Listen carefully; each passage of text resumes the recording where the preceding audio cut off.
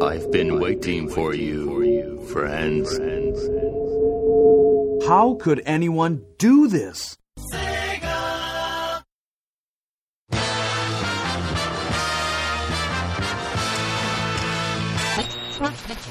We're back. It's the Segabit Swingin' Report Show. Get ready as we celebrate the year of the Sega console.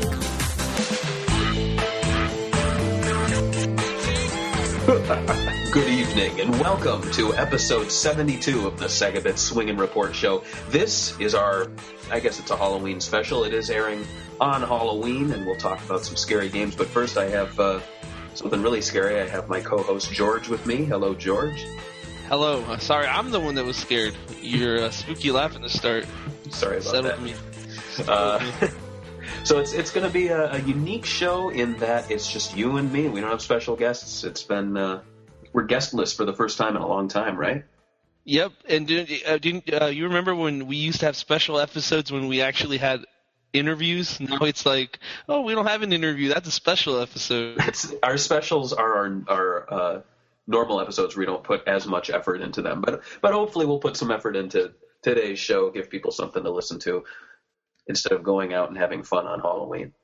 So yeah, stay home. So typically on our old format, we would go around and say what we've been up to, what we've been playing. But I would like us to share our Sega Halloween memories. And by that, I mean share some of our favorite scary Sega games that are fitting for Halloween night. And George, I want you to begin. House of the Dead is always a good one, I would say. That's a good one to start off with. That's the Deep Fear. Deep Fear, because I'm going to add it for AJ because he's not on here. I do not like Deep Fear, and I don't actually like Blue Stinger that much, and I think a lot of people don't like. Love those games. There's like a little cult following. But I prefer just a game like House of the Dead. I like to hang out with friends on Halloween, so that's a perfect game, co-op. Definitely. What about you, Barry? I would definitely agree with House of the Dead. It's interesting. You think of Sega franchises that have continued to have new titles and new releases, and you could probably count them on one hand nowadays. You know, you have Sonic, Virtua Fighter, House of the Dead. It's been a series that has been pretty prolific, and I can't think of a span of maybe even 2 or 3 years House of the Dead title out. I mean, just recently we had Typing of the Dead Overkill, and they also released, what was it? The Lost Reels, I think it was called, for iOS, which was like a mobile House of the Dead Overkill. But that's also a thing they do with House of the Dead games, I've noticed. They, like, milk them to the absolute fucking bottom. Like, oh, let's do a typing game out of this one, and let's do a mobile release out of the same game, you know? Not that it's bad, I mean... Yeah, but I mean, interestingly, the first House of the Dead, that's probably the one they've milked the least. I mean, I'm trying to think. It had a Saturn port. It was an arcade game first. Did it have a PC version? Yes, I think there's a PC version. I'm pretty sure there's a PC version. But outside of that, they didn't make it a typing version. They didn't, from what I can remember, I don't think they released it to Wii or any of the digital download services. Now they totally skipped it on the 2 and 3. Yeah, it's almost collection. It's one of those games where it's like people talk about what was it, Street Fighter 2. People don't really talk about the first Street Fighter all that much. It's kind of the same. I feel like maybe. I was gonna say, do you skip the game if you play? Like, if you're doing a marathon, do you ever go like, I don't want to play House of the Dead one. That's not good. No, absolutely not. But it's interesting that it's probably one of the harder House of the Deads to come by, unless you, unless you have an arcade to go to. I actually know of 2 House of the Deads that are nearby me right now. But yeah, I mean, the American Saturn release is incredibly rare. The Japanese release, which is hardly any different, is really easy to come by. But then you need to have a way to play import games, which isn't difficult, but still, it's tied to a retro console. You know, you're not going to find it on Steam or PSN. And speaking of PSN, 3 and 4 had their digital releases, and I mean, I'm just listing them now, but it's a very prolific series. So, And like you said, it's great for party games. You get two people and maybe trade off every level with someone else if they want to dive in. It's Yeah. It's very pick up and play. It's obviously an arcade game for obvious reasons, but it's not scary, obviously. I think it's more of a, you sit down with your friends, and then in between shooting these mutants, you're treated into a very cheesy cutscene that everybody laughs at, but it's one of those good things. It's like the same reasons you watch those old Arnold movies. Well, would you say that the House of the Dead, what makes it what it is the cheesiness? Like, can you imagine a House of the Dead where they really put the scripting first and they're like, all right, this is going to be a game that scares the shit out of you. You're going to follow the story. Like, I can't imagine that working. I can't either. It'd be too cringy. It'd be like, don't take yourself too seriously. I mean, it's like, I think it's called, I consider that like the Metal Gear Solid effect, where like the creator just got all serious with the plot, and he thought he had to explain anything, and he really couldn't explain it. It's just a fantasy universe. Yeah. And I don't think it needs a serious story. I think where it's at, it's good. I think Overkill was a smart move in the sense that either they could have just emulated the shitty voice acting by having characters continuing to go like, please don't shoot me. But instead they went the Grindhouse route, which is, again, something that's recently been emulated with like the Grindhouse double feature with Robert Rodriguez and Tarantino. So it's yeah, of course that movie had a big thing, probably inspired him. Absolutely. But I feel like the Overkill franchise, I feel like it's just been one game. It's really been stretched thin. We've had the Wii, we've had the updated version for PSN, which had the bonus stages. We've had the typing version. We've had the mobile version. It's like, would you want to see a sequel to Overkill? I do want to see a sequel to Overkill. And I was actually going to ask you, like, do you even think that one's even possible now? I mean, when did the last one come out? 2008, 2009? Yeah, it's been a while. And it's like, okay, you guys have grabbed this franchise and you guys have put it on multiple consoles for obvious reasons. It's made money back. Yeah. Why not do a sequel right after? I don't understand why they just stopped, and didn't do anything with it and just ported it. It was 2009, you're right. And Headstrong Games worked on it. To my knowledge, they're still around. So, have they done anything after that game? Well, I'm looking at what they've worked on, and they've worked on Lord of the Rings: Aragorn's Quest. They've worked on a Top Gun game. Top Gun. Since 2009, they've actually Lord of the Rings was one. They've been all over the place, really. Zumba Fitness, but interesting. Oh, that's a classic. They did work on Silent Hill Downpour. Didn't that one, was that the good one, or was that, because there's like Silent Hills are like hit and miss, I've been told. It says Ventra Games. It's kind of all over the place, but basically they're still in business. They worked on most recently Pokemon Art Academy. So if you can think of a developer, also Crush 3D. So if you can think of a developer that's just been all over the map in terms of what they've worked on, it's definitely them. But they've actually, I believe, they've changed their name. So it was Headstrong Games. Now it's Kuju Entertainment. I guess that early 2000s song, I guess naming after a song from like the early 2000s isn't a good thing. Yeah. Remember that? Yeah. I mean, really, House of the Dead is the go-to franchise. There's a reason why I think whenever Halloween rolls around, we're like, well, let's do something House of the Dead related. But there are some more. One that comes up. Yeah, absolutely, and there are some more obscure titles I can think of. There's Decap Attack, which people might be pissed off that I called it obscure because it was a pretty popular game for the Mega Drive and Genesis, but it is obscure in that people don't really talk about it. It was in Sonic the Comic, I think, a few times, maybe more than a few. But that's a really wild game. Have you ever played that? Of course I played it. Good. It's also a reskin from a Japanese game. Yeah, like Mario 2, right? It's kind of weird. Yep. But It is kind of weird, but it's something they did in the 90s a lot, I've noticed. yeah, I mean, I don't want to get into it, but yeah. But other ones I can think of, Mr. Bones for the Saturn. That's a really awesome game. I think it's one of those hidden gems. It's hard to come by just because it's not incredibly rare, but it's a multi-disc title, so you're going to have to get both discs to have a working version of the game. But it's How pretty about fun. Condemned? Condemned? Yeah, that's a popular one. Well, not popular, but that's a very cultish kind of game. Sega owns the IP, correct?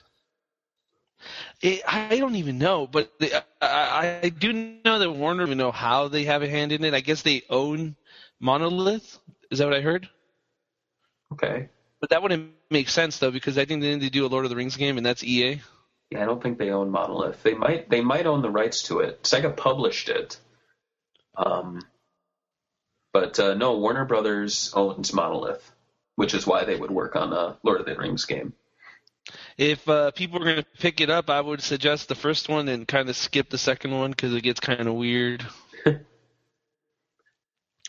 What But happened? yeah, that's my opinion. What gets weird? It's, I don't even know how to explain it. It's just like the guy's on a psychotic trip the whole time, and it's like, is this real? Is that real? And it's like, this is just weird. They tried to improve some of the formula, and they did do it. It just got too weird for me. I like the idea of just those, being a scary game instead of this weird psychotic drug-induced meltdown. It was weird. Yeah. It's a strange game. First one's a lot better, I think. I can also think of Rise of Nightmares, which is an unpopular title because it was for the Kinect. But I'm surprised how many Sega fans bring that game up that they want to port to another console. You're one of them, but I've heard other people. it's from the staff who worked on House of the Dead and Jet Set Radio, surprisingly. And it's basically House of the Dead with motion controls and melee combat. So it's kind of making me a little depressed that all these Sega developers are like behind this like add-on, not because I would want more people to enjoy their games, but it feels like the guys from House of the Dead worked on Rise of Nightmares on Kinect, and then the guy that does Panzer Dragoon is working on Red Dragon or whatever it's called. Crimson Dragon, yeah. And it already came out. I don't even know if it did well. It was moderately well received. I don't even know if it had Kinect controls or if they were just optional. But when I played demos at least 3 times in stores. They never touted the Kinect features. It was always controller in hand. Okay. But I guess that's kind of a scary game. But dragons are scary. Yeah, I guess so. But yeah, and then of course there's platformers always have, like when they run out of ideas, they're like, oh, we've done the jungle and we've done ice. Let's do Halloween. Sonic's done that. Yes, Pumpkin Hill, man. Pumpkin Hill and Mystic. Mystic Castle.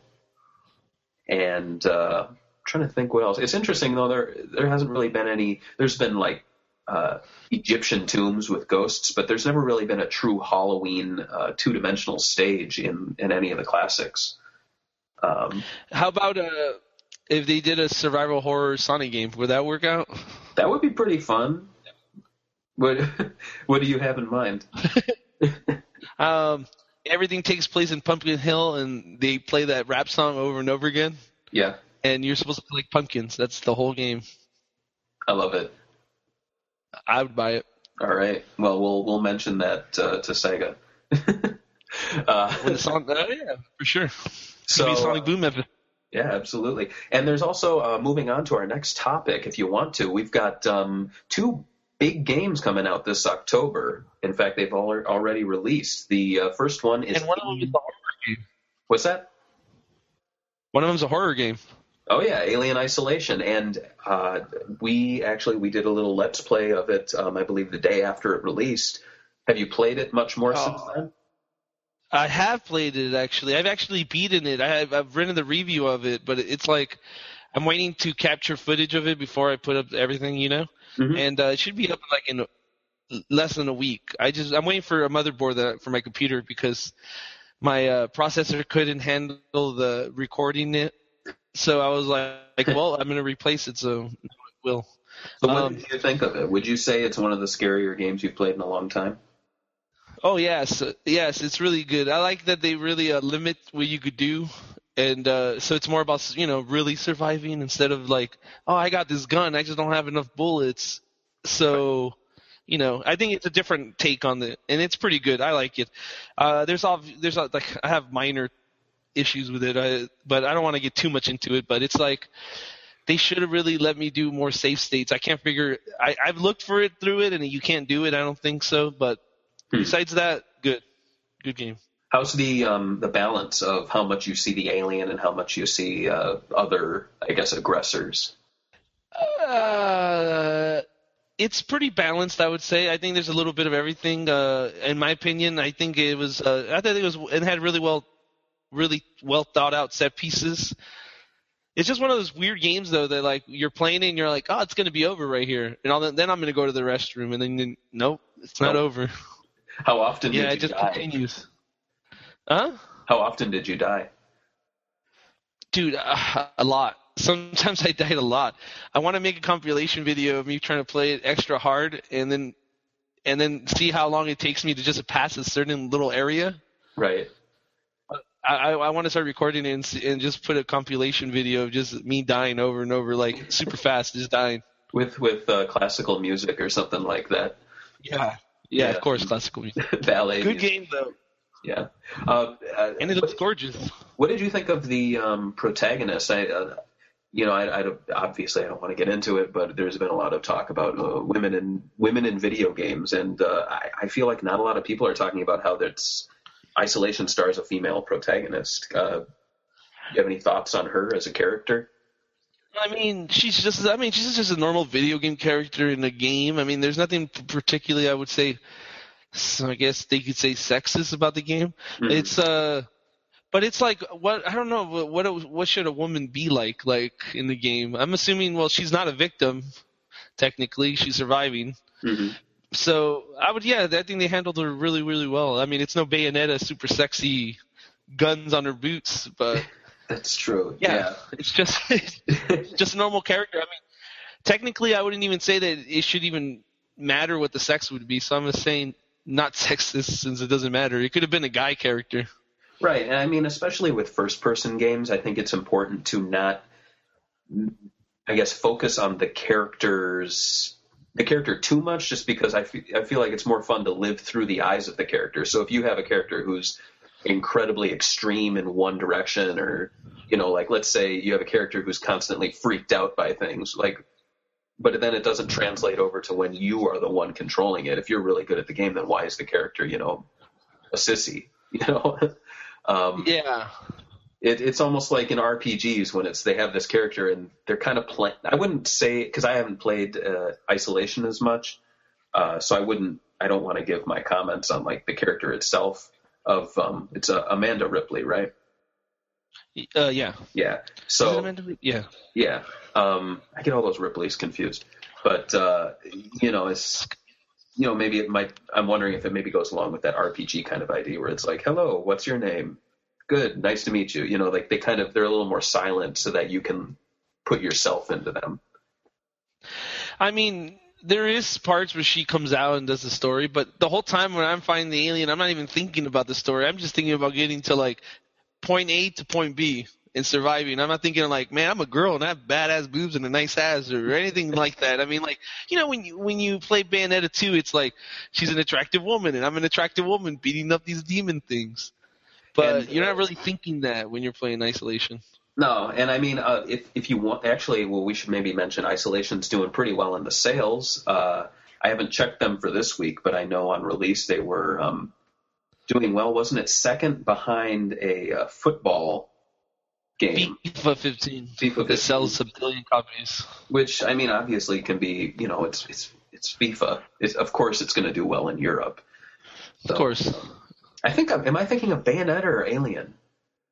No, you're right. Bayonetta debuted in 7th place. Okay. Yeah. So Alien definitely did better than Bayonetta. I mean, obviously it has a larger user base, but No, I It's mean, also on more consoles. yeah, but you can debate whether Bayonetta is a Sega game or not, but in the end, the Sega name is on the box, and when it comes to Isolation, Sega's name is right there, and they own the developer. So outside of the IP, it's all their work. So it's I would say October's been pretty good to Sega in terms of sales, in terms of review scores, and another game that we'll talk about after we talk about Bayonetta 2. Is there anything else you want to talk about with Isolation? No. Oh, I mean, didn't the DLC come out? I haven't tried it, so I wouldn't know. But it's supposed to come out like 2 days ago, I think. Yeah, I that haven't really came out. read on it. Yeah, it's I believe $7.99. Could be wrong. I don't want to be wrong ever. I don't ever want to. That's so much money.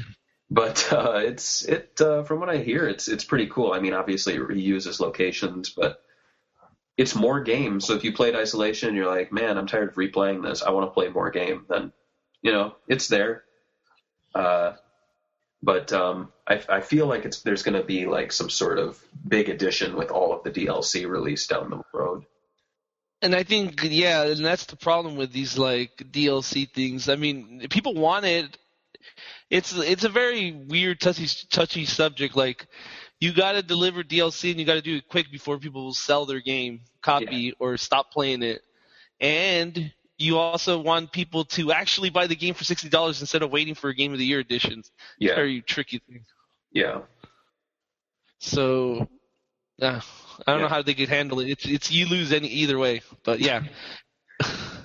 We also have Bayonetta 2, which just released, I believe it was on a Friday, this past Friday, Yes, a week ago. Now, I'll admit I'm kind of working on some other games that I'm playing right now, particularly Panzer Dragoon Saga, which I need to finish, as well as I want to get into Isolation, but Bayonetta 2 is on my... What's that? You haven't bought Bayonetta 2? No, I have, but it hasn't come yet. Oh, you did buy it. I haven't bought it because I'm waiting. Cause dude, I need to finish this freaking Alien. I've been busy and I need to finish this Alien and another review I'm doing for the site. Then we have another. I'm doing Sonic Boom review in a little bit too, so I got to catch up. Exactly. So after I'm done with that, after I'm done with that, I'm buying Bayonetta 2. Yeah, I want to squeeze Bayonetta 2 in before I get to Boom. I mean, I played the demo. It's Bayonetta. It's more Bayonetta. It kind of reminds me of Sonic the Hedgehog 2 in that it's it's more of the same, but at the same time it feels different. There's something about it. Maybe that's the frame rate or the update in graphics.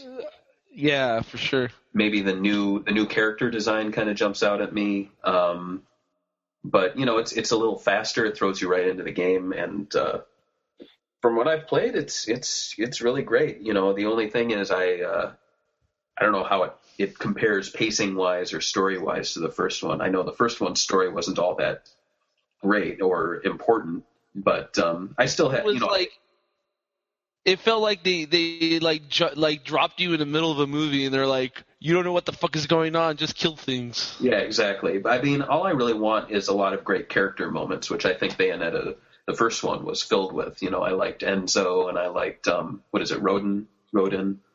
Yeah. Who I believe is playable in a multiplayer mode.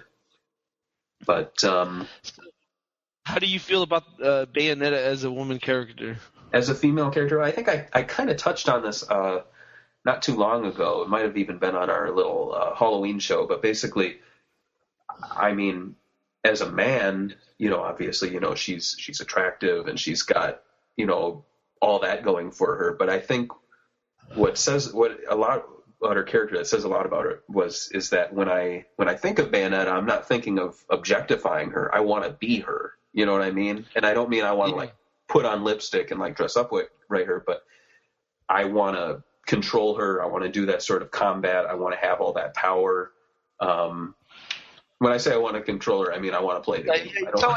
You sound like you're into dominatrix. No, Does that make sense? It's kind of like No, I understand that you find her as an appealing character. Do you want to play as, right? I feel like she has a very strong. People say this sometimes. People are like, Bayonetta. It's kind of dirty though, but basically, people say that she knows people want to fuck her, but she knows that she holds all the cards, so she uses that to her advantage. You're not going to have her. No one is. She's like a flirt. She's a flirt, but I feel like not in the sense that degrades her as a character. I think it kind of strengthens her. I mean, you can look at, she's kind of like James Bond. It sounds like a weird comparison, but it's kind of like everyone wants to be James Bond. They want to have that power, but very few people think, oh yeah, I'm going to seduce James Bond. No, he seduces you, and usually uses it to his advantage. I think it's a woman power fantasy, I would say. Like, it's the opposite, literally, of what they did with Dante or they do with FPS superheroes or whatever they do. For us, it's like we want to be this. When we were kids, we were like, yeah, superheroes. They have big old muscles, and they do that. Yeah. And I think for like women, it's like I want to be super attractive and like beat up everything and have all these guys, yeah, at her fingertips, like they're paying her attention. I mean, why would anybody want attention? I mean, that's the same thing of all video games. You're the main character. Yeah. For a reason. And I mean, so that's a good point too. I mean, with in regards to muscles, you look at what women, these I wouldn't even say stereotype, but the generalization of what women see as attractive, and it's the big muscly man. You look at like Superman, you look at Daniel Craig, you look at those sorts of characters, or like Han Solo, Indiana Jones. They got some muscle, they're kind of gritty, and then you look at what men see attractive in women, that we're not going to be saying, oh, I want a big muscly woman. Some guys are, and they can have that, if they want, but the general consensus is not that. It's I don't know, I can't really sum it up, but basically I think that James Bond analogy kind of works for me in that I see her as just this, she's kind of like this ultimate woman, but not in the sense that the ideal woman, but more like she's just got all this power and you want to be her. Yeah. And I think it just fits with Platinum Games. Like, they're this company that wants to like get stuff that's normal and just turn it upside down. And that's kind of like what Bayonetta is like. It's like, oh, remember Dante? He was a super sexy dude. That was cool. We're doing that with a woman now. Yeah. And it's like, it's just the way they are. And I think it fits their personality. Yeah, they crank it up to the extreme pretty much. All the time. All the time. Kind of like Robert Rodriguez or like Grindhouse. But yes. But the game, I guess, has it been selling? It's selling as well as I guess a Wii U title can sell. Yeah, I'm assuming. I mean, it charted at number 7. I don't know what that even means. There's no sales numbers behind that, but it's like, what do you expect? I mean, from a Wii U. I'm not saying it's a bad console. I own a Wii U. You own a Wii U. It's we own a Wii U. Yeah, we both own a Wii U, but it's like, it's like 8 million units sold or something like that. I'm sure it's going to go over past 10 million now during the holidays, but yeah. Not that many people are owning it. It's like Dreamcast levels here. Yeah. Not good. But at the same time, I think it helps that they have the Smash Brothers and they have Amiibo and they have Mario Kart. So there's these more popular, successful games that are getting Wii U's into households. And when people, think, all right, I played Mario Kart, I want something else. What's out there? Oh, God, look, Bayonetta 2 getting great review scores. It has 2 games in one, $50, $60. Did I tell you when my friend told me when Bayonetta 1 came out and I told him I was reviewing it? What did he say? He asked me if the game was really sexy. That's what he asked me. And I'm like, what the hell are you talking about? Like, I guess he said he heard a program on the radio or something where you're saying that the character was too sexy or something. So I thought that was pretty funny. Is it sexy? So that's like really? what the meat. Yeah, my friend only plays like sport games, so he's kind of, I guess, a mainstream gamer. But she uses it as her weapon, really. Yeah, of course. I just thought it was funny that that's what they're promoting the game as, you know. Yeah, that's true. There was that trailer before it. Remember the original Bayonetta trailer, and it was like, "I'm going in for the kill," na na na, and it uses that pop song, and then like the bullets fall, and then her foot comes down. Boom! Remember that? Yeah, I remember that. It's one of my favorite teaser trailers. It's pretty good. But yeah, Bayonetta 2 out there. Both that and Isolation make a very good combination of games with the Sega logo on them. And you know, do you want to talk a little bit? We didn't talk about. What's that? Go on. Oh, Oh, sorry. no. No, I just noticed that we're talking about it next, so I'm not going to say anything. Oh, absolutely. Well, I was just going to say, you know, it's obviously it was developed by Platinum Games. Nintendo played a big part in the game coming out. There are rumors that Sega was developing it, then they had to cut back and they canceled it. There are other rumors that Sega were cutting back and they told Platinum Games, look, we can't afford to do this. Either we cancel it or you need to help. You need to find somebody else, you know. And so there very well could be, you know, the truth is that Sega said, you know, Nintendo, do you want to take this game? But I don't know. I feel like a lot of people are vilifying Sega when it comes to Bayonetta 2. I know there's that one review. They go differently, but yeah, it's weird. It's an interesting story. I wish they would be more broad about the deal. We don't know anything about the deal, really. I mean, does Sega make money off of it? How does that work? They own the IP. That's the thing, and their name's on the box, so they must be getting a cut. I would say they would be taking a cut because I've heard that they funded a certain percentage of the actual game. It's just that they didn't want to complete the whole fund, I guess. Right. For the full game. And I mean, let's be honest, you know, yes, Nintendo played a part, and Platinum Games obviously played a part being the developer, but so did Sega. They own the IP. They may not have been, if the rumors are true, they may not have been the best party of the three involved, but still in the end, they played a part, and the game's out, people are playing it, and honestly, it's one of those games I never thought we would see a sequel to this soon. And you know what's funny also about this whole Nintendo taking responsibility and Sega being villain?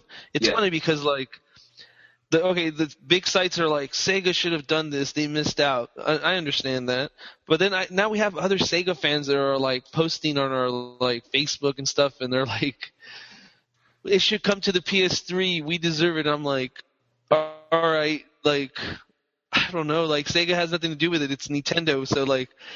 I don't know, it just feels like we're getting bitched at both sides. Like, yeah. I mean, of course I would rather have it on all consoles and Sega as a publisher, but, I mean, Nintendo saved it, but we're still getting complained that it's not being published by Sega on everything. Yeah. The original Bayonetta, I think it was a moderate to pretty good success in terms of sales and obviously review scores. But then you look at Sega's history with Platinum Games. They had Vanquish, which was a fantastic game, but really didn't sell that well. Mainly because I feel like it didn't know what it wanted to be in terms of marketing it. I don't know if that's Sega's problem or if it's Vanquish just coming out at the bad time.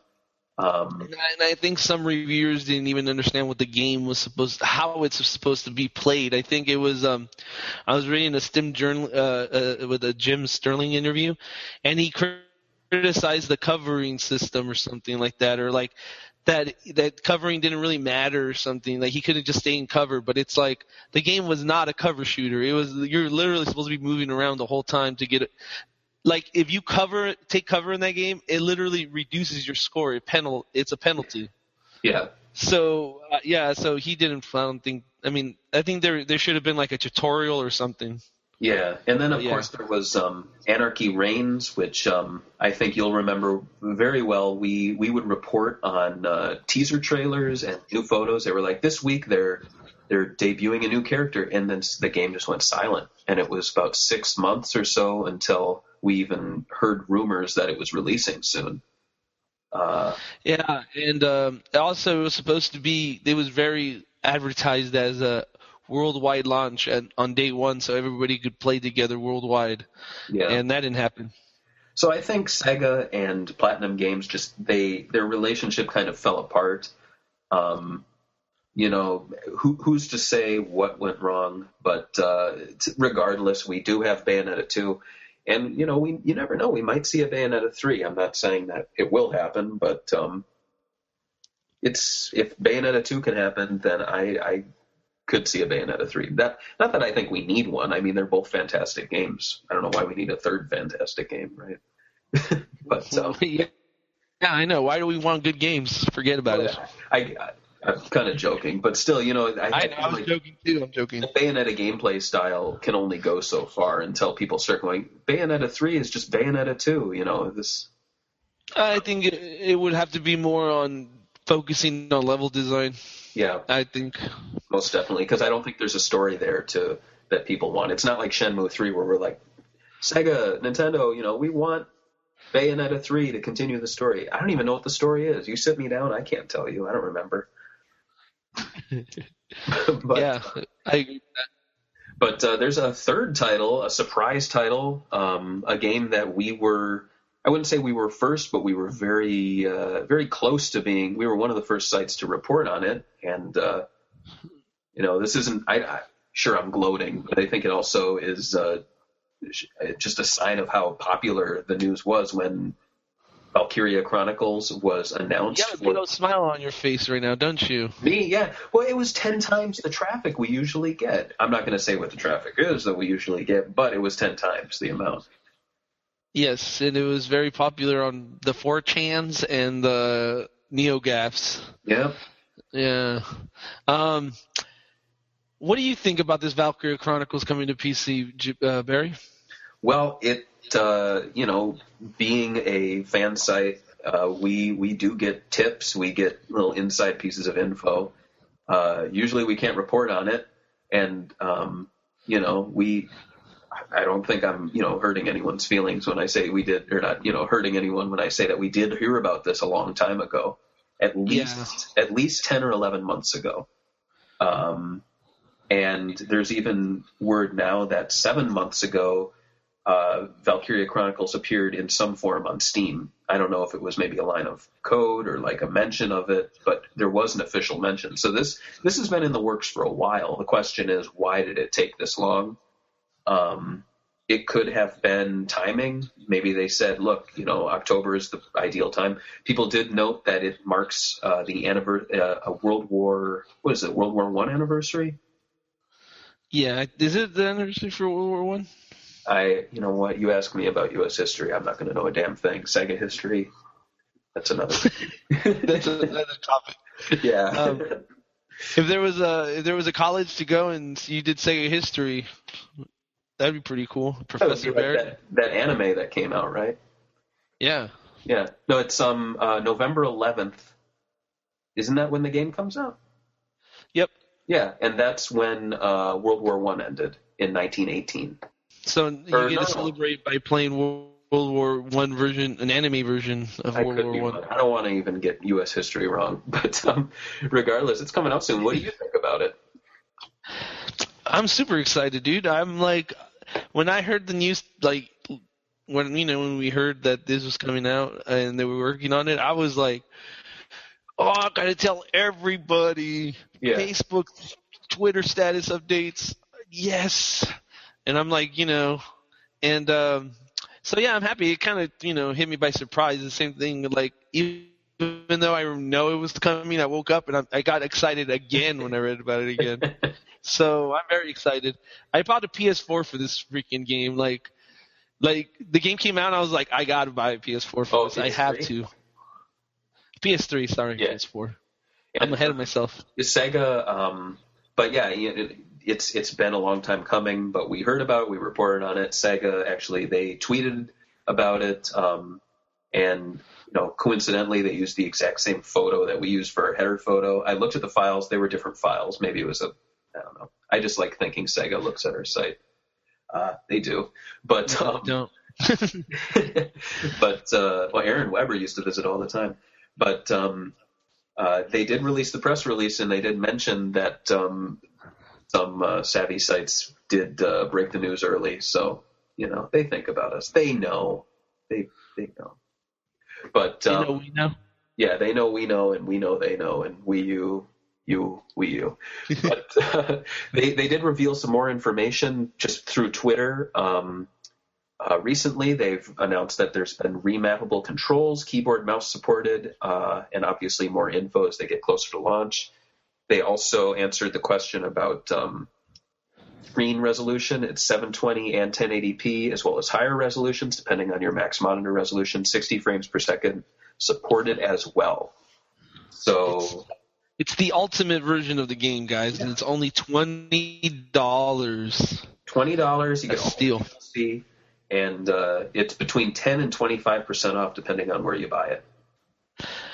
Also, this one is going to have achievements, and like the PS3 version didn't have trophies because it came out before trophies were a thing, right? And that was the one, like one of the top 5 requested PS3 games that everybody wanted trophies for. I think it was number 2. I think number 1 was like Metal Gear Solid 4, and I think that did get an update later on. Sega never updated Valkyria Chronicles, so now you could buy it on PC and get it if you like that kind of stuff. Funny thing is too, since it uses the I guess the Xbox 360 kind of control buttons. I was looking at screens. It's just kind of funny to see those A, B, X, Y mapped on top of Valkyria Chronicles. Just it's a little strange. Oh yeah, I know. I use the 360 control. Honestly, I like it a lot, but it's kind of weird going to the PS3 for like different. I think the joysticks are a lot better. At first, I didn't really think so when I was playing a lot of PS3, but I can't. I like that controller. Depending on what though, I like fighting games. I like better on the PS3. I don't know. That's it though. Some people are annoyed that it's not coming to 360 as well, but that's just 360 is kind of on the way out. Let's be honest. We're lucky to get it on PC. Yeah, and I think its requirements are really low. I think a lot of people would be able to play it at decent settings. Yeah. But, so that's October. It's been an insanely busy month just for announcements and games coming out. November, we have Sonic Boom on Wii U and 3DS. Also, the TV series debuts on November 8th, Saturday. And rumor is that it's at 7 in the morning. So Sonic fans are kind of freaking out that no one's going to watch it. But let's be honest, it's targeted as little kids. Little kids get up early. I didn't. I did. I did. What was it? Adventures of Sonic the Hedgehog aired at 6:30 in the morning. Damn. I was up every morning watching it during the week. Granted, that was for school, but still, 6:30 in the morning. So when we have Sonic Boom coming out, presumably a half hour later, so we'll see. We'll see. And I think it'll do fine. It's Sonic. Yeah, and kids don't live by television anymore. They check it out online. I'm sure we're going to have a thing where you go on to CartoonNetwork.com and watch the latest episode for the next week. Yeah, I think it should probably have. Yeah, I mean that's a future. Yeah. I watched the show The Clone Wars, and Cartoon Network moved it from Friday nights to Saturday mornings. People complained, but it really didn't faze me because I always watched the show next day online. So you had to do it on Sunday now? Yeah, so I would just have to watch, instead of Saturday, I'd have to watch it online Sunday. And it was legit watching, too, because they put new episodes up online for free for people to watch. So now that we're talking about Sonic Boom, you actually played both games, right? The 3DS and the Wii U version? Yes, I attended. I don't think we talked about this on the podcast. Maybe we. No, we haven't. So I mean, this is a good idea right now to talk about. I mean, just give me your general overview of the games, like what you thought about them, what you played. All right. Well, I attended the Sonic Boom event in New York City.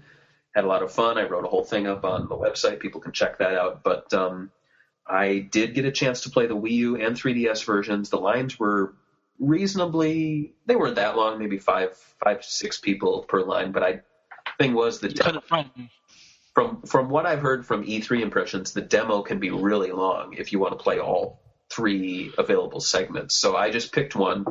I picked one that was a speed section with some light combat. I think I chose poorly just because I feel like the speed sections are probably the weakest or the which is a shame because, it's a Sonic game. The speed section should be the best. But, it kind of played like Sonic Dash. You could still freely move around, but there was also kind of this lane sort of setup where you could go left, right, middle. So they kind of took the idea behind the rails and generations and just it's for everything, all the speed sections? For the speed sections, yeah, but from what I remember, I feel like I could move around freely, but if I wanted to, I could kind of snap to the lanes. I could be wrong, but that's what I feel like I remember. And then, of course, you'd hit a spring, go up, and then you would have to hit a button to use your energy beam to, swing over to something. So it definitely has that sort of Sonic Unleashed vibe, maybe slowed down a lot, but still where you're, you speed, left, right, jump, homing attack, that sort of thing where you need to get into this sort of rhythm. The only problem was the camera, I felt, was kind of finicky. It couldn't really keep up with me. I would hit like a boost thing and the camera would still stay back, and then suddenly it would like jump up and speed up with me again. So that's kind of weird. That was kind of weird. The thing is, though, that's not the biggest part of the game. The big part is more of that adventuring, exploring, combat sort of thing, which I did not get to try out as much in that part of the demo. But from what I played, it feels like the Werehog, but sped up and more refined and more fun. I think kids are really going to probably dig it. I mean, that's the demographic these games are for. Yeah, and the one thing I'm wondering though with Sonic Boom is they're spanning games, TV, and comic books. The games weren't the first thing we heard about. The first thing we heard about was the TV series. So I almost have to wonder, what is the backbone of Sonic Boom? Is it a TV series that also has games and comics? I'm sure Sega would want us to say that it's all three. None of them come before the other. But I'm assuming that it's based on the show, and then all these things are just merchandise, I guess. But it's I think a lot of people, if you ask them, "Hey, what do you think TMNT is?" and they'd tell you a movie or a cartoon when it was actually a comic book. Yeah, so I feel like that's what Sega wants fans to say. And if you ever asked Sega PR or any of the developers, they would. I don't think any of them would say, "Well, the game comes first, the TV show comes first," But just from my impressions, I feel it felt like a game based on a TV show, which isn't a bad thing. I've played good games based on TV shows, but it's just the fact that, I don't know, I felt like on one hand, the game is supposed to have important character moments and revelations. So maybe they even reverse engineered it, said, hey, how does the TV show, how did this happen in the TV show? And they said, oh, you can do that in the game. So maybe it was a collaborative experience. I don't know, but... Well, I've heard it was a prequel, wasn't it, to the TV show? Yeah, which I think that's how it works. So yeah, but so I got to play the Wii U version. It wasn't bad. It wasn't. It felt a lot more like a PlayStation 2 platformer, which isn't a bad thing, but it's not a Sonic game so much. Then again, Mean Bean Machine and Sonic Spinball aren't exactly Sonic games, but Sonic's in them, and people consider them Sonic titles, spin-offs, I guess. So it felt like a spin-off, a decent spin-off. I didn't play as much as I could have to get a real firm impression of it. The 3DS version... Oh, go on. Go on. I was going to ask you, this kind of feels like Sonic Team is working on something right now, probably. Yeah. And Sega didn't want to bother them and ask them, hey, can you guys stretch yourselves thin again like you guys usually do and make a tie-in game for this universe, Yeah. So, Sonic Boom is giving... I feel like also maybe Sonic Team's tired of rushing games. So they said, you know what, if we have a second Sonic franchise, we can have 2014 Sonic Boom, 2015 Sonic Team, 2016 Sonic Boom. So we can... Each franchise will exist through the cartoon shows and the comics, but then when there's the games coming, they go every other year, which I think's a good idea because I could have sworn someone said Sonic Boom needs to do well for Sonic Team's sake, and I didn't know what they were talking about, but it was someone who I believe has inside info. I don't know. Maybe it even could be, and we've talked about this before, that there are things that Sonic Lost World tried to be that Sonic Team shouldn't have listened to, in the sense of westernizing it more, simplifying the storyline, making it more kid-friendly. I feel like making it more. I would say I think a lot of people use Nintendoing it. Yeah, but I mean it's kind of hard to say no to that when it was on a Nintendo platform and they kind of did have a like Mario Galaxy look. Yeah, aspects. But overall, it's kind of like, I really, like you mentioned, Teenage Mutant Ninja Turtles. It's a franchise I really like. Now, it's not a franchise where I've explored every single aspect of it, like the 2003 TV series I never watched. But if you sat me down, I could enjoy it just because I like Ninja Turtles. I feel like that same way towards Sonic Boom. Like, I like Sonic, so if you sit me down, I'll enjoy aspects of it. It might not be all for me. I would consider it like my Sonic, but I can see myself enjoying it. But then again, like I said, I didn't get to play as much of the Wii U one. The 3DS one, I did get to play a lot more, and I really enjoyed that. It kind of played like Sonic CD, where you would more explore the map rather than going from start to finish. It also kind of had a slower, more platforming kind of pace of Sonic 1. And people have also compared it to Tails Adventures, which the Game Gear game, which is kind of like RPG Light. And it feels like a game that would have a lot more meat to it than Lost World 3DS or Generations 3DS did, which I'd really enjoy, just because you spend $30, $40 on a new Sonic 3DS game and you're done with it in 2 days, which kind of sucks. So yeah, it does. So it looks like a game that has a lot more content to it. Plus, you can switch on the fly between characters, but it's not like Sonic Heroes where they're following each other. It's just kind of like, if you want Sonic, then boom, your character turns into Sonic. Which, I think it's kind of ballsy for Sega to go like, oh, like they dropped Sonic Friends for like, forever now. It feels like. And this new team that's never done a Sonic game's like, fuck it, we're using every character and we're adding a new one. So, I don't know, that's pretty ballsy. Hopefully it works out for them. But it's like, I don't know, Sonic Team couldn't do it after like so many tries. I don't know. Yeah. We'll see. And I guess the TV series, we saw a preview for that at the show. That looks really good.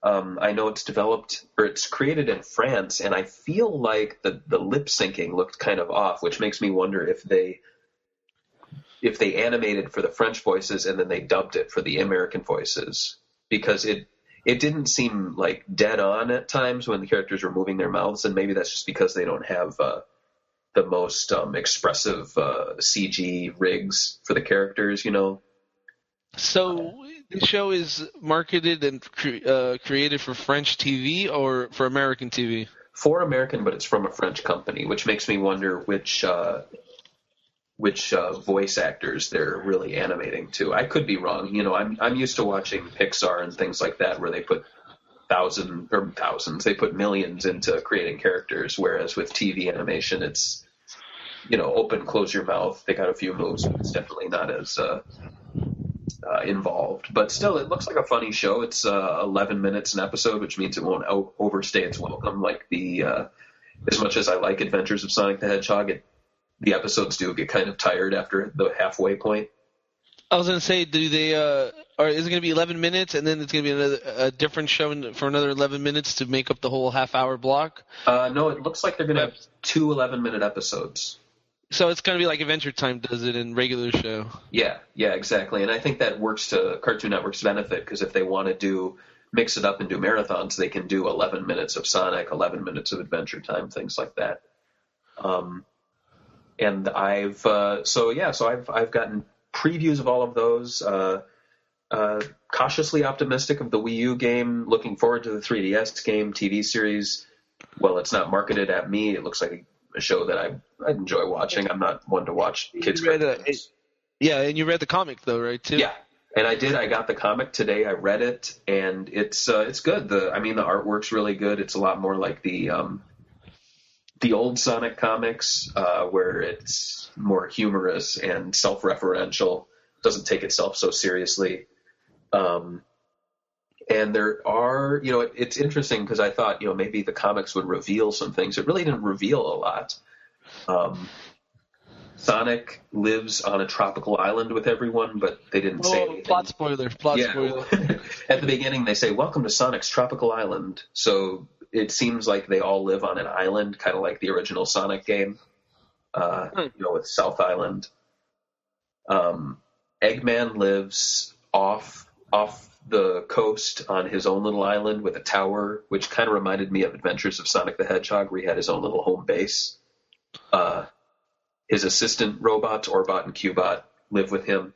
But what I found interesting was that, Knuckles just kind of hangs out. He's not like, I gotta guard the Master Emerald. He's just kind of like, I'm Sonic's tough friend. So he's like Jay or in Silent Bob in like those other movies, He just hangs out and looks tough. Yeah, which is funny because, Knuckles has always been defined by having this backstory with the floating island and the ancients, but from what we've seen in the games, there are hints that the Echidnas do have a bigger history because there's these like almost Lord of the Rings epic statues, ancient statues of these giant echidnas like by waterfalls and things like that. And a spoiler alert, if people want to skip ahead by 2 minutes, is that at the end of the first issue, Knuckles gets kind of pissed off at Amy Rose, so he decides to go and visit Eggman, and he basically teams up with Eggman at the end of the issue. Because he has a fit with fucking Amy Rose? Yeah, because only in comic books, dude. But she says, she's like giving Knuckles a hard time, saying, you never think, you're kind of an idiot, something like that. And he's like, well, fuck this. So he shows up at Eggman's front door, knocks on it, and he's like, hey, I want to team up with you. So it's going to be interesting to see that sort of dynamic that we haven't seen in a long time, where Knuckles and Eggman team up, like in Sonic 3. I would like it. I would like it that the comedy plays out where like Knuckles is too psychotic for freaking Eggman, and he's like, please just leave me alone. So it becomes the fact that he's basically using Eggman instead of Eggman using him. That would be, and you see, that's what I almost expect from this series, which is why I kind of like it, just because it's playing with those expectations of the characters. I wouldn't put it past them to do that, so it should be interesting. I just hope that, I don't want the series Sonic Boom in general to get as deep as the Archie comics got, where it's like, oh, we have the king and we have the queen and we have this whole backstory and all this shit. But at the same, all this shit. Yeah. At the same time, I do want to have something interesting. Otherwise, it's just going to be the same old with, hey, Eggman, I hate you. And he's like, oh, get you again. I'd like to see some sort of deeper story there. Nothing crazy deep, but at least maybe go, oh my God, Knuckles, you're the guardian of a floating island. And then they, explore that or something. Or did it have more of a comedic tone to the comic? Oh yeah, definitely. There wasn't anything that really felt dramatic, I mean, it's hard for comic books to make you, I guess, laugh. But like, did you think the humor was like you just, you like the humor? Yeah, I did. It was they were playing up with, in like superhero comics and even the Sonic comics, when a new character is introduced, they'll go, oh, hey, Sonic the Hedgehog, and the big logo will be there instead of... Yeah. And so Tails says that to Sonic, and then Sonic says that to Tails, and then Knuckles appears, and he's like, it's me, Knuckles the Echidna, and yeah, I get to say my own name, something like that. And then that's pretty cool. And then Styx comes by, which really, they don't really do too much with her in this one. She's kind of like a conspiracy theorist, and I don't know. But she's like... She's Del Gribble of the Sonic universe? Probably. But she comes by and they're like, oh, hey, Styx the Badger. And she's like, what was with my name? And like, oh, that happens every time we say a character's name. It'll be normal next issue. And then later on, Sonic's like, no one can stop me, Sonic the Hedgehog. And he's like, yeah, I get 2 logos. So That's pretty good. That's pretty good. it was. So it's a funny. lot of fourth wall breaking Deadpool, I guess. Yeah. Where they know you're in a comic book. They don't know they're in a comic book, but they do kind of comment on the word the logos popping up. So it's, I don't know. I mean, and to be honest, Sonic's really weird. It's a bunch of animals and a evil doctor. So why not have some fun with it and be a little goofy. I agree. So I think kids will enjoy it. I think fans like myself who are interested in checking out all aspects of the franchise will enjoy it. I'm not going to go all in and buy the action figures or I'll play the games. I'll check out the comics from time to time. I don't know if I'm going to buy every single one. But I'm up for being a casual Boom fan. I don't know. You a casual Boom fan. Well, you bought the first comic. I think that's a little. That puts you up above casual. Then again, I work on a fan site, so I was walking to work and I saw the comic. I'm like, hey, there's content for the site. No. I was gonna say, where do you find comic books that you just walk by? I'm just wondering. I mean, I know you live in a bigger city, so. Oh. And I'm a comic book fan, but I order usually all my stuff through the mail because of all that. There's a magazine and newspaper place that has a circular stand with all the Archie and DC and Marvel comics on it. So. Oh, that's pretty cool. Yeah, they get them in on day of release. The only thing is you got to get them fast, otherwise people flick through them and ruin the spines, and they look like shit after a week. So. Yeah, of course. Yeah, it's not like a comic book store, where they keep them in nice shape. I think that's a negative about the comic book industry. They should try to expand instead of staying in their own shops, but that's an issue for another day. Oh, for sure. I was going to say, you want to talk about the Mega Drive book? Yeah, the Mega Drive Genesis, the collected works from Darren Wall, who's appeared on our show twice now. That just released. It started shipping on Monday, and people in the UK should start receiving it any day now. I was a Kickstarter backer, so I'm looking to get mine probably early to mid next week. And, the show has a good relationship with Darren. We also have a good relationship with Blake J. Harris of the Console Wars books. So we do have something in the works with both of them, and we'll reveal that. We're going to make them fight each other. Well, yeah, we were going to make them – we were going to strip them down, give them their respective books, and then tell them to fight to the death using the books as weapons. One's going to have a Sega Genesis and one's going to have a Sega Mega Drive. Yeah, there we go. Yeah, we could finally decide which title is better, and then at the end, Tom Kalinske will stand over them and give the thumbs up or thumbs down. Gladiator status. Yeah, and we'll hold it on Sonic Tuesday. Ooh. Yeah, but no, the book looks beautiful. I'm hoping that it looks as beautiful in real life as in pictures, because I don't want it to be one of those whoppers, Yeah. No, I think it's going to be really awesome looking. There's a lot of great reviews in there. And, we talked about this with Darren as well. When they got... There's a podcast for that, about that. Yeah, maybe I'll annotate it in. When they got more money through the Kickstarter, instead of him going, I'm going to print more stickers or something stupid, he put all the money into the book. So that means the paper quality got better. The book even, I think, became 50 to 100 pages longer. So really, I think that's a great idea. If you're kickstarting a book and you get more money, put the money into the book. Don't put the reward is the book. Don't put the money into stupid stuff. There are some really cool posters. Which I wish I got, but those were for the special editions, which were a couple $100, I think. So, but no, the book's available for pre-order, and I want to get his name right, so I'm going to look it up real quick. I know it's ROM Alerts, but I forgot what his website is. All right. I was going to say the book looks really good. I was gonna I kind of like the idea that he has a lot of like stuff we've never seen. I think that's a big issue with Sega history. It's not as covered, I think, as something like I think. Well, Sonic the Hedgehog is, I would say. Oh like, yeah, Sonic has a history book. Yeah, that's what I'm saying. But like other Sega franchises, I think they get glossed over, and like I think a lot of companies do. I think Sunsoft and a lot of those companies that made, I think, some of the best games of their time, kind of get glossed over, and Nintendo and other bigger franchises get all the attention. So that's pretty nice that we got a book based.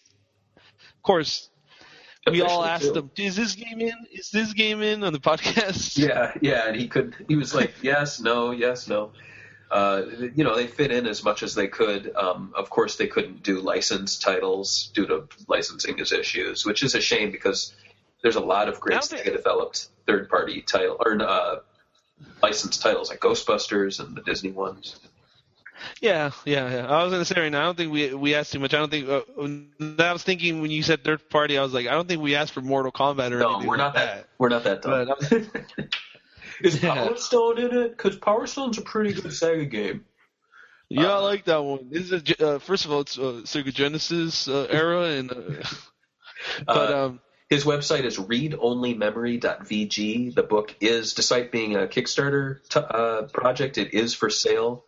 It's £35, which translates to something in American, which I don't know. But that's a lot of that. £35. That sounds like a good bargain. That's what I was going to say. I don't know what that is. But he has the regular version. He also has a special edition one that I mentioned. By the way, £35 in US dollars is $55, which I swear I spend less. So I think Kickstarter backers did get a little deal. But it's hardcover, 350 pages, 8 gatefold pages, which means you get these super long, pretty pages. Special edition, I believe it comes with a sleeve. It also has a specially commissioned illustration of Sonic and Dr. Eggman by their creator, Naoto Oshima. And I believe it also comes... It might come with the poster, another poster. I could be wrong. Maybe the poster was a Kickstarter exclusive. And if you guys are looking for books to put on your bookshelf that look very, very cute, this is the book because, man, that thing looks nice. Yeah, and the holidays are coming up. So you could buy Barry another copy. Yeah, buy me a special edition one. They only cost £250. Oh, that's like $400, dude. Yeah, I know.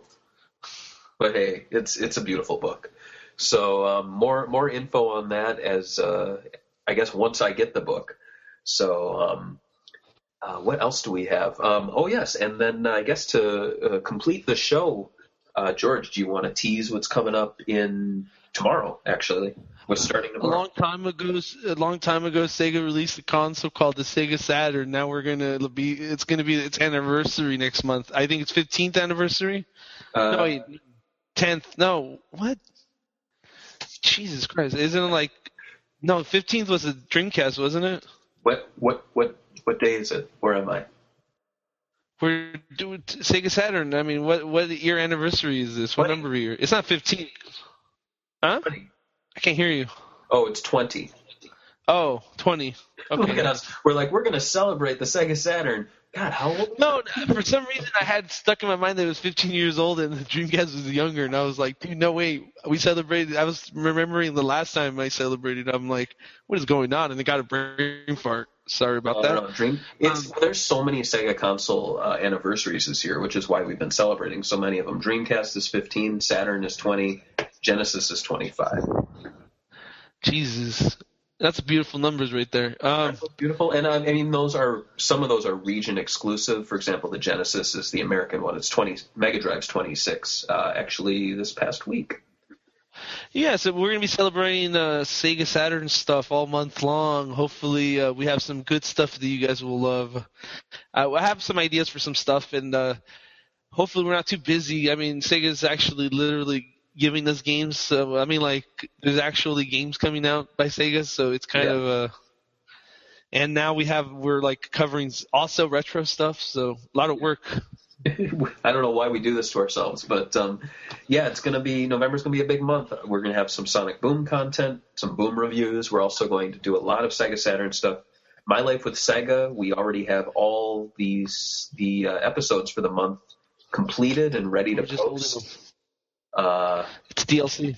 Yeah, we're also going to have another episode of This Is Saturn. I believe that's going to debut on Sunday or Monday, and that's going to have Monday, I think, and that's going to be Virtual On. So yeah, we got a lot of videos, hopefully some retro reviews, a special podcast. I have a few in mind. Yeah, that would be nice. And we'll all be really busy, and we'll try to do as much as we can. So. Before we go, I want to ask you one question because we're never going to be able to talk this because we have interviews coming up. That's right. Are you going to buy? Did you buy any of the Amigo figures or pre-order any of them? Nope. Nope. You're not going to buy any, even if there's a Sonic one. If there's a Sonic one, I'll buy it, but I don't think there will be, and I'm not interested in them. Oh, really? Man, I don't know, man. I really like the idea, but I want them as all Sega characters. That's my issue. I'm not interested in Nintendo. I don't want any Nintendo merch. That's what I'm saying. Exactly. That's my only issue. I'm like, I wish Sega would just bring their whole line of characters. I would buy them all, even if they didn't work on anything. Money put towards a Amiibo figure could go towards one of those huge Sega statues. Would you the want $400 Robotnik? Oh God, don't get me started on that. Yeah, the Xbox One. Yeah, you want it, don't you? I want it, but I don't want it. Like, I want it, but I don't want the guilt that comes with buying a $400 statue. You know what's funny, though? The Xbox One's actually cheaper than the than the statue. It's $350 shipping and taxes. Oh, man. And it's $50 off now. Yeah. Now, they do have, and we don't have to talk too much about this, they do have an installment plan for the Robotnik statue, but even then it's expensive as hell. Dude, I mean, are you really going to want to explain to your wife? I mean, like, I don't know. I mean, your wife obviously knows you guys talk to each other. But, like, if I had to, like, hold that as a secret because I didn't want anybody to know, and they're like, and I had to explain to them that I'm doing payment plans on an action figure of a fat doctor that looks like, Roosevelt. Yeah. It's going to be weird. It's going to be very weird. I'll just tell you this, George. I've gotten away with some things because they're small or because they blend in with a shelf of a bunch of other things. But something like that, both in the checking statements and in just the physical size of it, that's something I can't hide. I can't explain that away. Unless I go, I won a Sega contest and they sent it to me. We were the best website of the year, so they sent it to us for free. And then she's like, don't lie. Right away. Yeah. Not the best. She'll be like, I noticed that we had $100 a month go out of our account, so... You're like, oh yeah, I don't know. Just not worth it. So, yeah, but I guess that wraps up our Halloween special edition, super special podcast where we don't have a guest. I hope you guys enjoyed it. Goodbye. I hope everyone has a happy Halloween as well.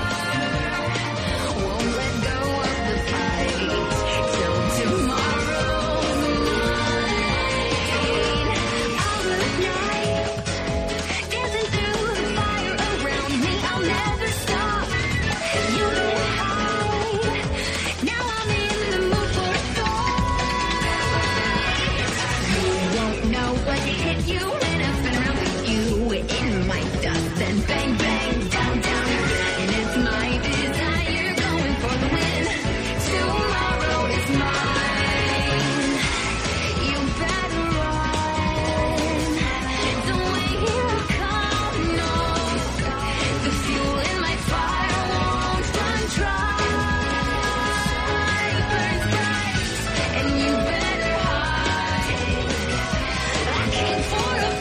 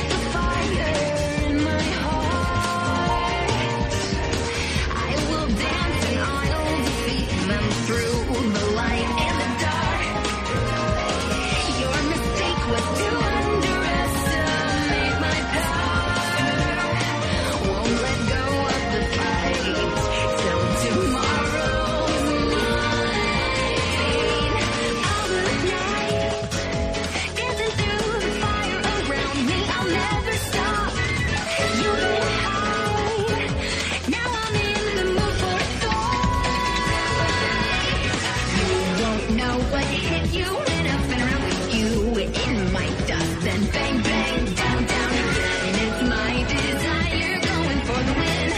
Tomorrow is mine. You better run. Don't wait, here I come, no. The fuel in my fire won't run dry.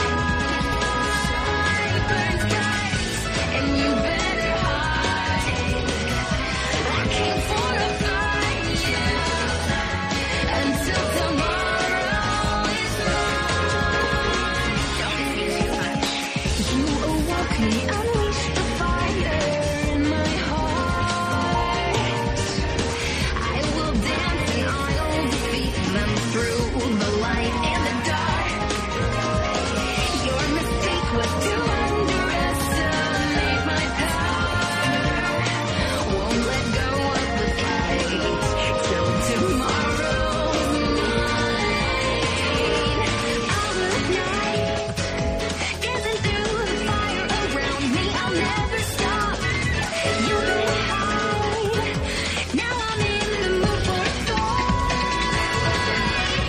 You won't know what hit you when I spin around with you in my dust. Then bang, bang, down, down again. It's my desire going for the win.